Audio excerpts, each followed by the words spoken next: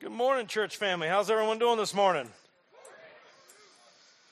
I'm Pastor Josh. I'm our pastor to missions to the Dominican Republic and in Haiti. And I don't get to preach as much as I used to when I first started here back in 2009, because back then it was only Pastor Steve and I preaching.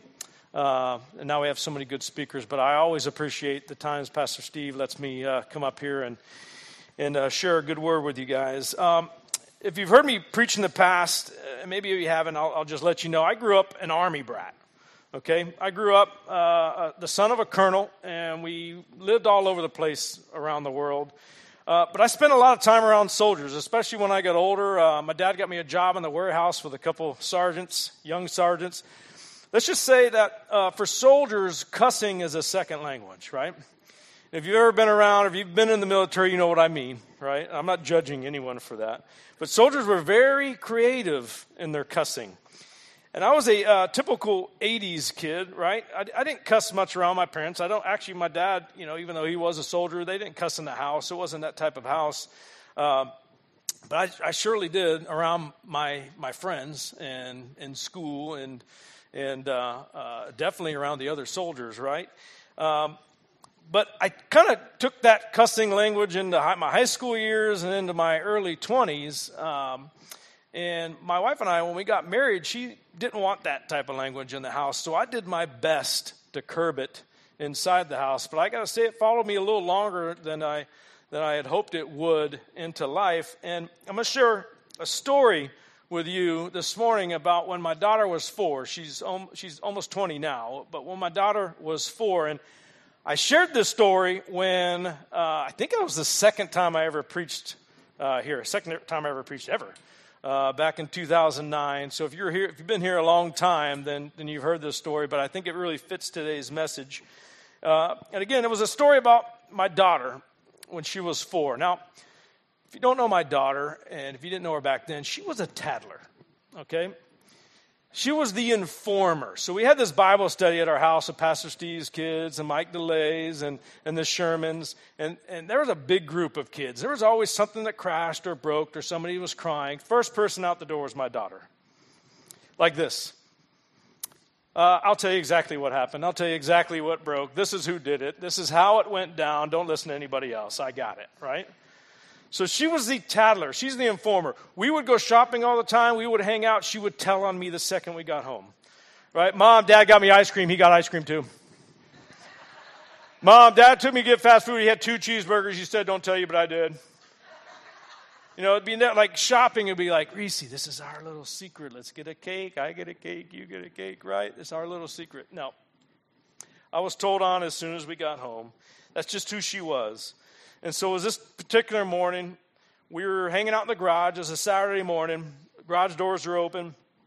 I'm on one side of the garage. I think she's playing house or something on the other. But that morning, I was messing with our dog, Kai. Now, Kai was a Weimaraner.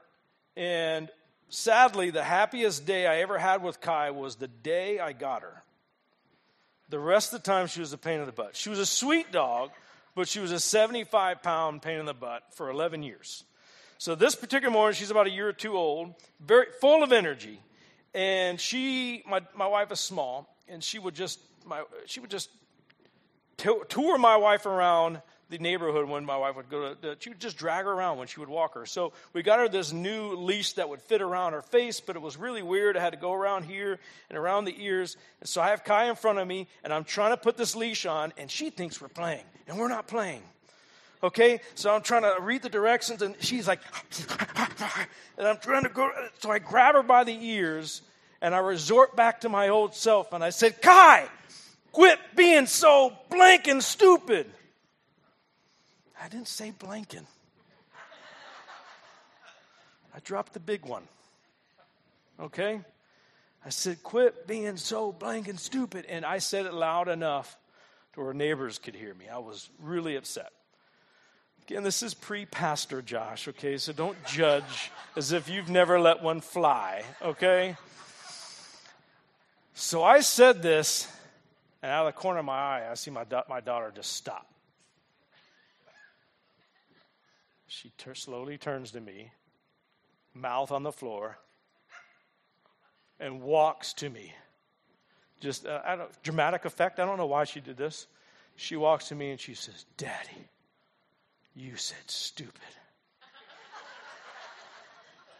And I said, "Yes, I did. And I'm sorry about that. We're going to tell your mom right away that I said only the word stupid."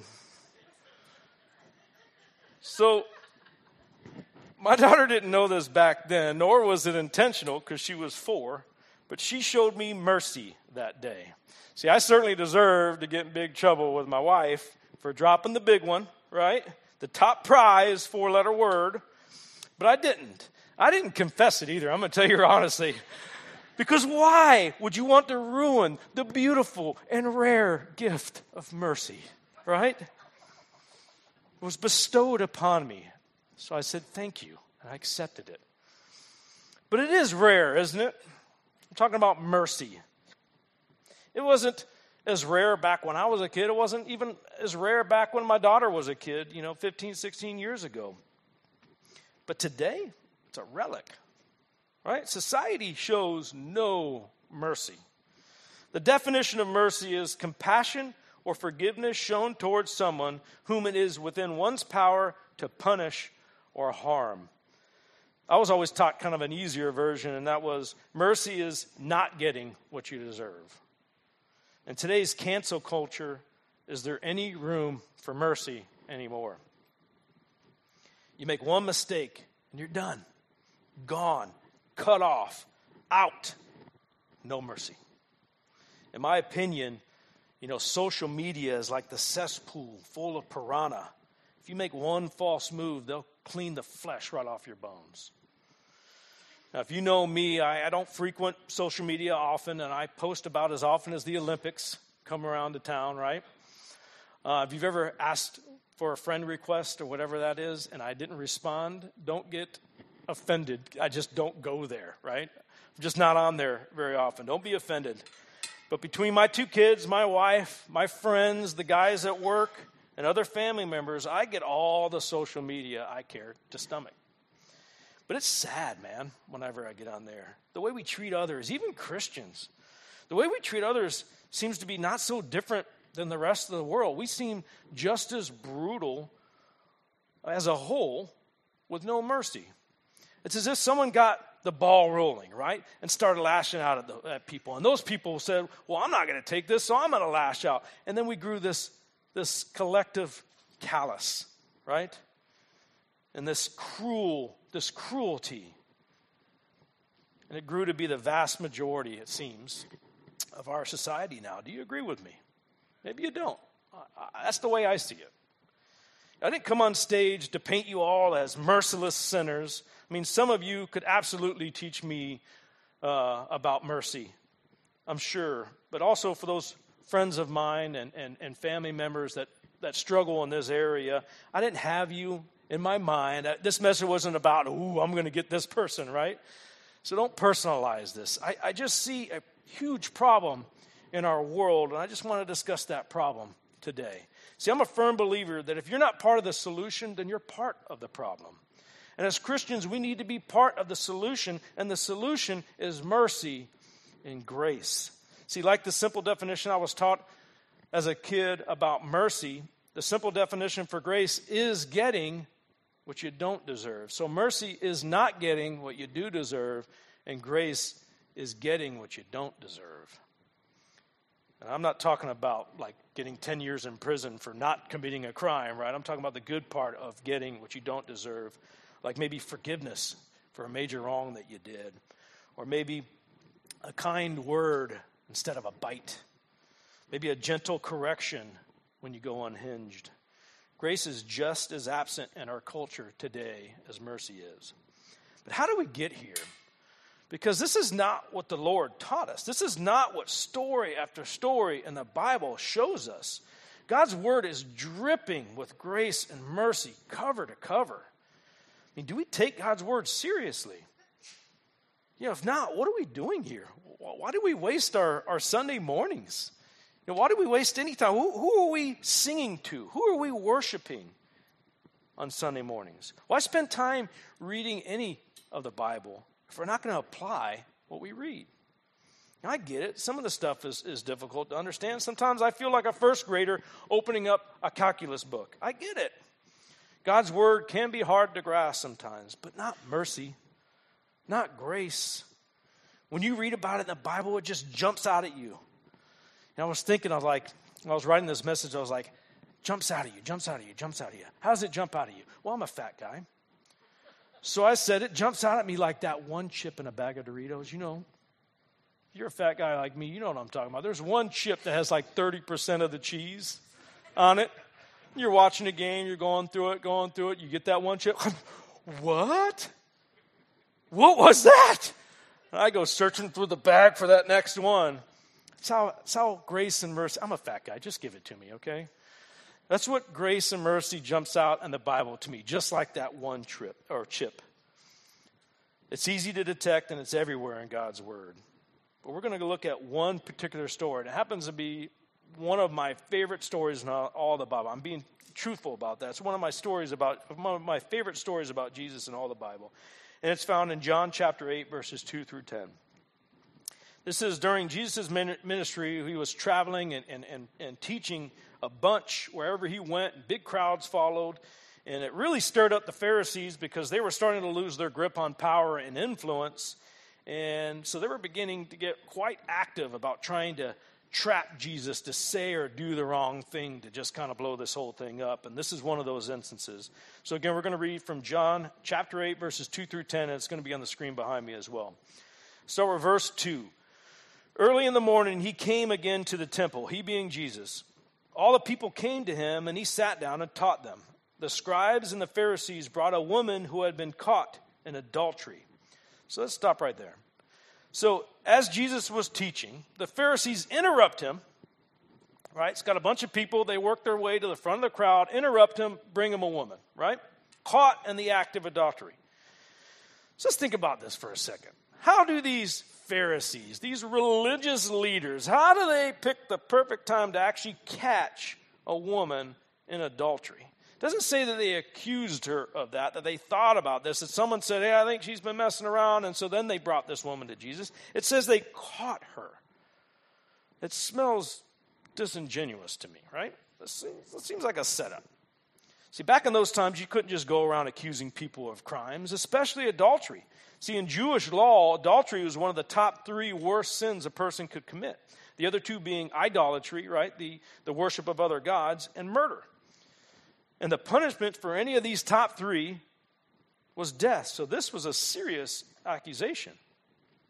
The Jewish codified law called the Mishnah states specifically how this death penalty is supposed to be carried out. And it's pretty horrific, especially for the man. See, for the woman, it says she's supposed to be stoned to death. And if you read the Bible a lot, there's tons of people getting stoned to death. So you can kind of be like, oh yeah, it's not so bad. But think about that for a second. Getting stoned to death. Being hit by rock after rock after rock until you die. And just think about how slow that is, how terrible that would be. And think about if you lived in a town that didn't have many athletes. Right? Or what if you had a town with little rocks? It's going to take a while. It's terrible. But for the man, I think it's even worse. For some reason, they got real creative for the man. It says, the law says, the man is to be enclosed in dung up to his knees, and a soft towel set within a rough towel is supposed to be placed around his neck in order that no mark may be made, for the punishment is God's punishment. Then one man draws in one direction and another in the other direction until he be dead. That's odd. Am I right? So as I'm reading this and as I'm doing my research, my brain, my imagination starts to take over a little bit. And I just want to share this with you. This is how I see it. I see a bunch of guys that have to write these laws, right? It's a Saturday night. They're getting together. They've been there a while, but they get to the big 3. They're finally ready. All right, adultery. All right, let's write the punishments for adultery. What's it going to be, fellas? This is how I think the conversation went down. Because how do you come up with a punishment like that? Now, I'm going to use accents. Don't be offended by my accents. A, because I don't know how to do accents. I will likely change my accent in the middle of this story. but this is how I see it in my head, okay? So the first guy starts off with, and he says, yeah, let's not do the stoning. Let's do choking to death. It's like, all right. Another guy comes in, yes, choking is good, but I say we do it with a towel. The towel idea, I like it, but let's say we do it with a rough towel. All right, a rough towel is good, but what if we do a rough towel combined with a soft towel so it doesn't leave any marks? Pretty evil, guys, pretty evil. But then I say we have two men taking those towels, walk in opposite directions until he is choked. They say they're feeling pretty good about themselves because this is a good one, right? But then the leader, he says, hold on, time out. He hasn't said anything so far. He's been quiet. So he stands up and everybody's like, whoa, what's he going to say? He's like, I got one more thing, my friends. I say we're missing one thing, and that is poop. And in that group of guys, you're going to be like, did he say poop? He did say poop. He's the leader, so shh. I say we bring poop in. We make the man stand in it up to his knees. All right, just write it down. He's the leader. I don't know how it happened. That's probably way out of whack and not accurate, but that's how it happened in my head, and I wanted to share it with you because that's a weird punishment, but it's terrible all the same. My point is, you just can't accuse somebody of adultery just for no reason, just like off of hearsay, right? You can't even accuse people after seeing them, like a man and a woman walk out of a room, like straightening up their clothes. You can't accuse them of adultery for that. You can't even accuse them if they're both laying in the bed together, fully clothed. You can't accuse them. You have to catch them, right?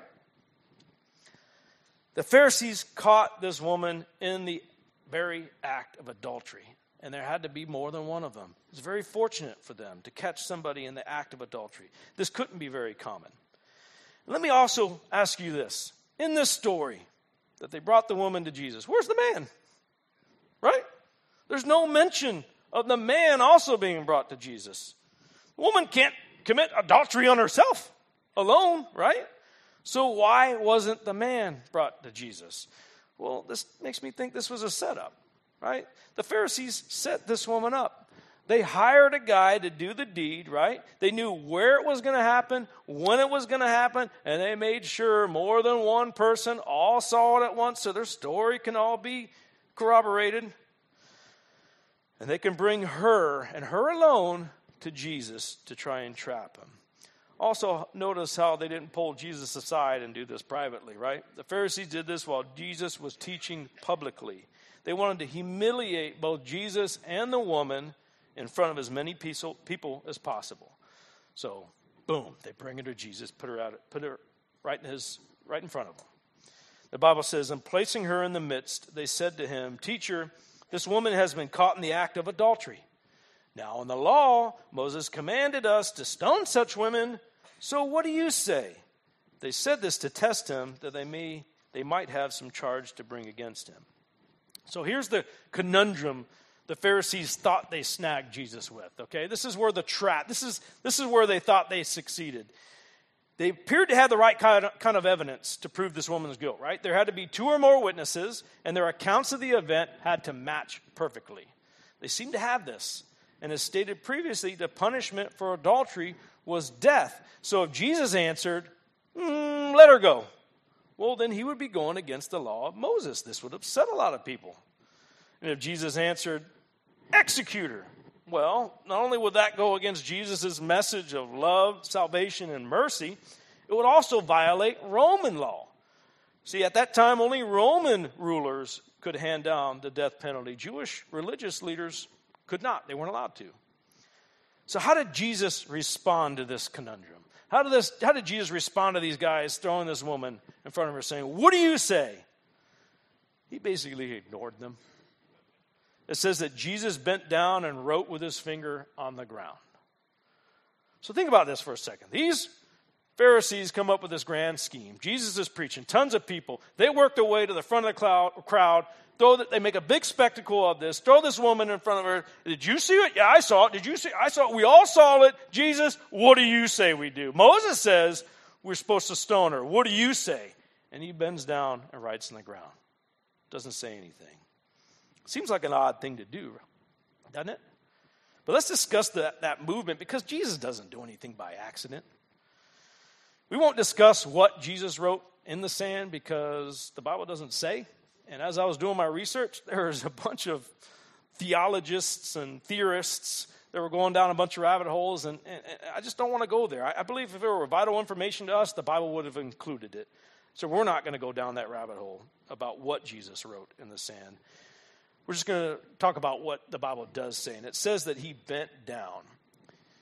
This is a humble posture, isn't it? Here's the woman, likely thrown to the ground. She's likely sweating, crying. She's dirty. She's scared. She's believing that her life is nearing a violent and bloody and slow end. So Jesus bent down, probably to be at eye level with the woman, to ease some of her distress. Maybe to care for her and identify with this woman's suffering and shame. See, I love this about our Lord. This is who we worship. This is who we follow. Jesus doesn't choose self-preservation and deflect attention.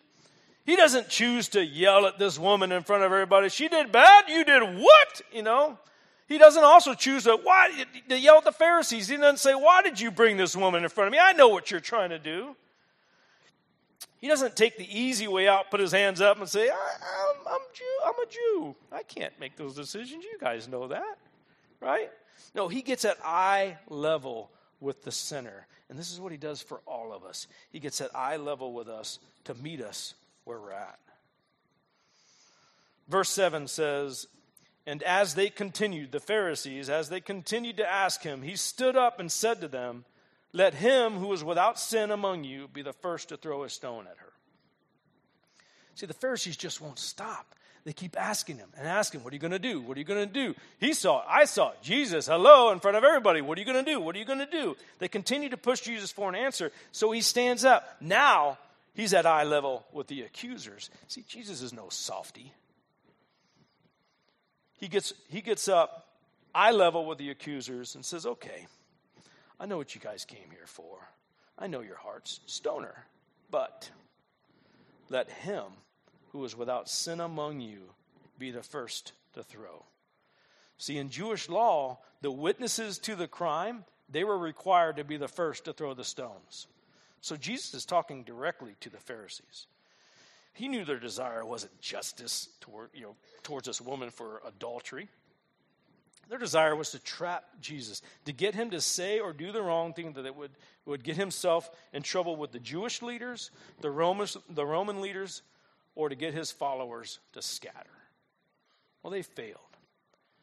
And somehow, Jesus broke neither the Jewish law nor the Roman law. He neither sentenced the woman to death nor claimed her innocence. And he neither placated to the Pharisees nor chastised them. He simply turned the trap right back on the Pharisees, and they had to decide their next move. Checkmate, right? That's what I would be thinking if I did a sweet move like that, right? But Jesus wasn't looking for the drop the mic moment that we all look for sometimes. No, it says verse 8, and once more he bent down and wrote on the ground. See, our Lord said what he had to say and humbly handed the mic back to the Pharisees. He wasn't proud of himself. He likely was very disappointed in the motives of the Pharisees. He was hurting for them. He loved them too. He knew he had to put an end to this bad and embarrassing situation. In verse 9 it says, but when they heard it, they being the Pharisees, when they heard it, what Jesus had said, they went away one by one, beginning with the older ones. So when Jesus said that, I think they were now more aware of their own sin than that of the woman's. And the older ones were the first to recognize that. Maybe some of the younger ones, they still wanted to mix it up and argue and save face. But the older ones understood what happened. And one by one, they started to leave and started to drop their stones and rocks. And once they started to leave, the younger ones followed. And the Bible says, and Jesus was left alone with the woman standing before them. As they all left, maybe the woman's just stood up in amazement, right? Watching her accusers literally and figuratively get smaller and smaller. She must have been shocked at the turn of events. She was seconds away from being stoned, and then nothing. Her accusers were leaving one by one. So this is the part of the story where Jesus is now that everybody's gone, he's going to turn and start lecturing this woman, right? Like, what are you doing? How are you living your life this way, right? This is where he comes down on her with a hammer, right? For living the way she was living. No. Verse 10 says, Jesus stood up and said to her, "Woman, where are they? Has no one condemned you?" She said, "No one, Lord." And Jesus said, "Neither do I condemn you. Go, and from now on, sin no more." Wow. What mercy, right? What grace. Now, when Jesus says to sin no more, he's not telling her to live a perfect life, right? None of us can do that, and Jesus doesn't ask this of us. He's telling her to stop living in that sin. See, the form of the charge indicates an ending to an action already started, so she was likely a common offender in sexual immorality. But do you see one of the big things that Jesus did here? This goes for all of us who think we aren't worthy of God's love. Jesus gave this woman hope. Maybe she's been sleeping around because she believes that's all she's good for. Right? Maybe her self-worth is super low, and this is the only thing that gets her any type of attention from anybody. Who knows? But the truth is, Jesus loved her even at her worst. She wasn't asked to stop her sins so that Jesus would love her. She was asked so she could live her life of joy that Jesus promises all of us. This is our Lord. He wants us to live, not die every day, succumbing to sin in our life. Satan wants us to drag our sin with us, right? It's attached to us. He wants us to believe that it just comes wherever we go, and it's so hard to move. So why try to move forward? Because just sit down, stop trying to improve your life. You can't. Look at all the weight that's with you. It's too hard, right? Jesus says, let's cut those cords one by one. You don't need to drag your sin around with you for the rest of your life. Go. Live. Live without the weight of these sins anymore. Go.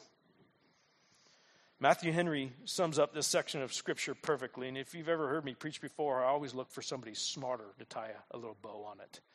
Matthew Henry certainly is that. He says it this way. In this matter, Christ attended to the great work about which he came into the world. That was to bring sinners to repentance, not to destroy, but to save. When Christ sent her away, it was with this caution, go and sin no more.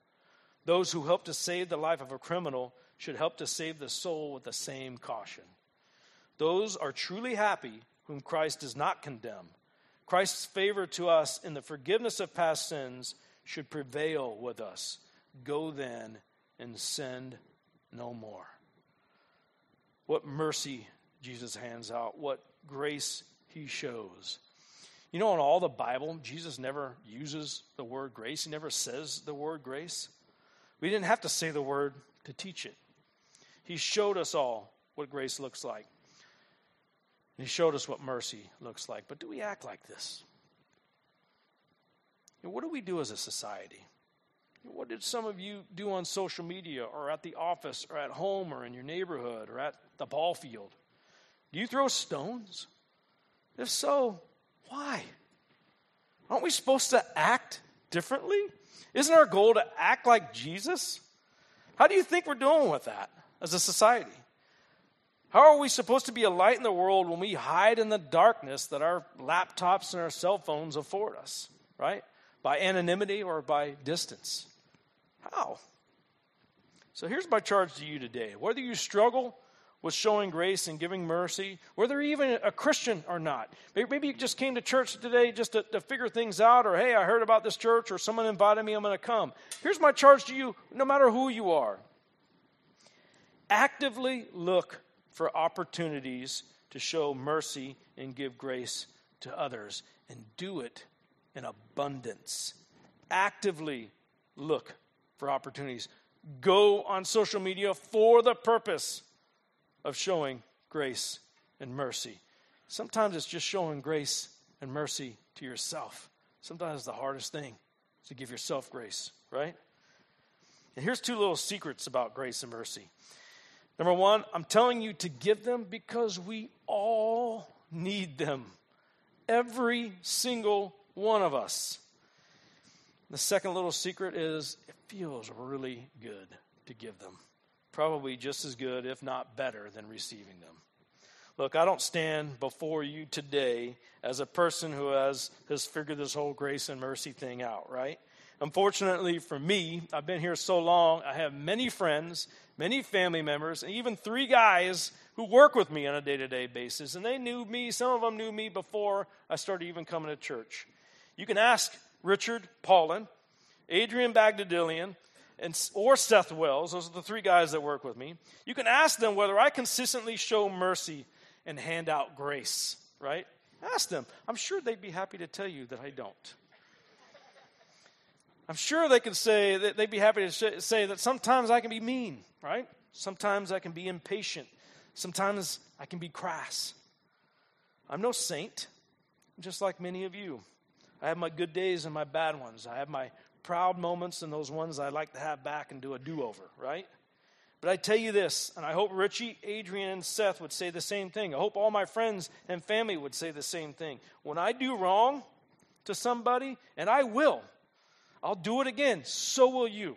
Every single one of you will wrong somebody, probably this week. Every single one of you will let somebody down. Everybody lets people down because we're human. But when you do, own it.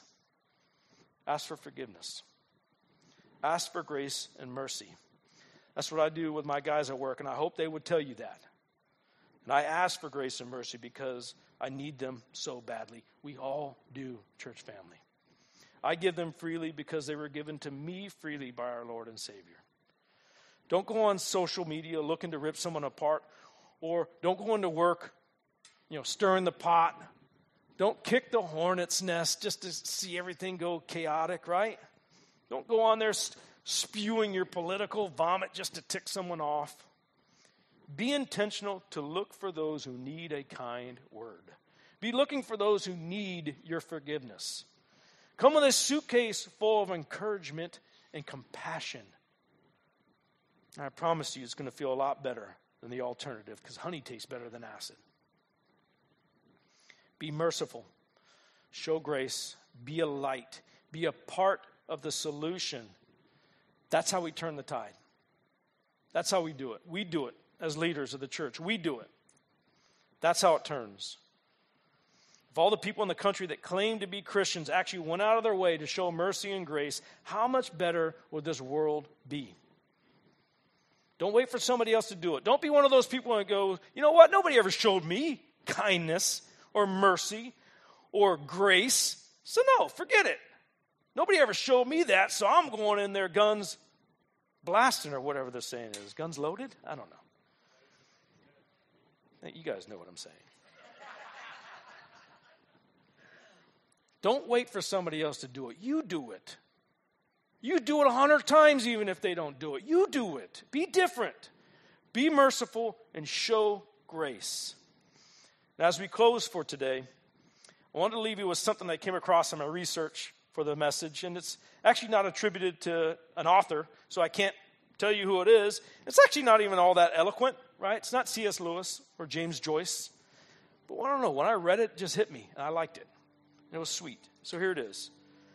How I wish that there was some wonderful place called a land of beginning again, where all our mistakes and all out heartaches and all our poor selfish grief could be dropped like a shabby old coat at the door and never put on again.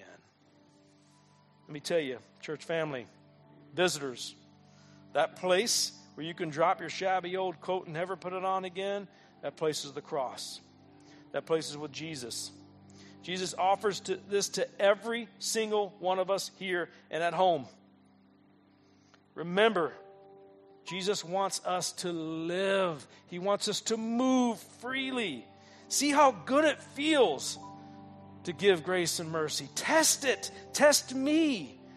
telling you it's good living. Let's pray. Oh, Lord, you know, I'm a positive person, God. You made me that way. I'd like to see the good in people. I'd like to see what we can be and not get caught up in what we've been. I don't like to look at society and say, oh, it's 100 times worse than it's ever been. I don't believe that, God. I read in the Bible about Sodom and Gomorrah. I read stories about women sleeping with their fathers so that their name can carry. I've read about some crazy stuff in the Bible, Lord. So evil is evil. Sin is sin. We've been sinners a long time. But, Lord, it seems like when we get behind a computer or our cell phones, we jump on social media, that we can be someone different. We can, especially if we use a handle and not our name, we can hide behind some anonymity about and you can be someone different. You can be the villain. Why does it feel good to be the villain? Well, it feels good, Lord, because we have evil in us. And we need you to get that out. Lord, we can't do it ourselves. But we can look at your Son. We can look at Jesus and we can see his actions and what he did and what he didn't do, Lord, and just try to do our best to follow it, God. And I believe today we need grace and mercy, Lord. You taught us that.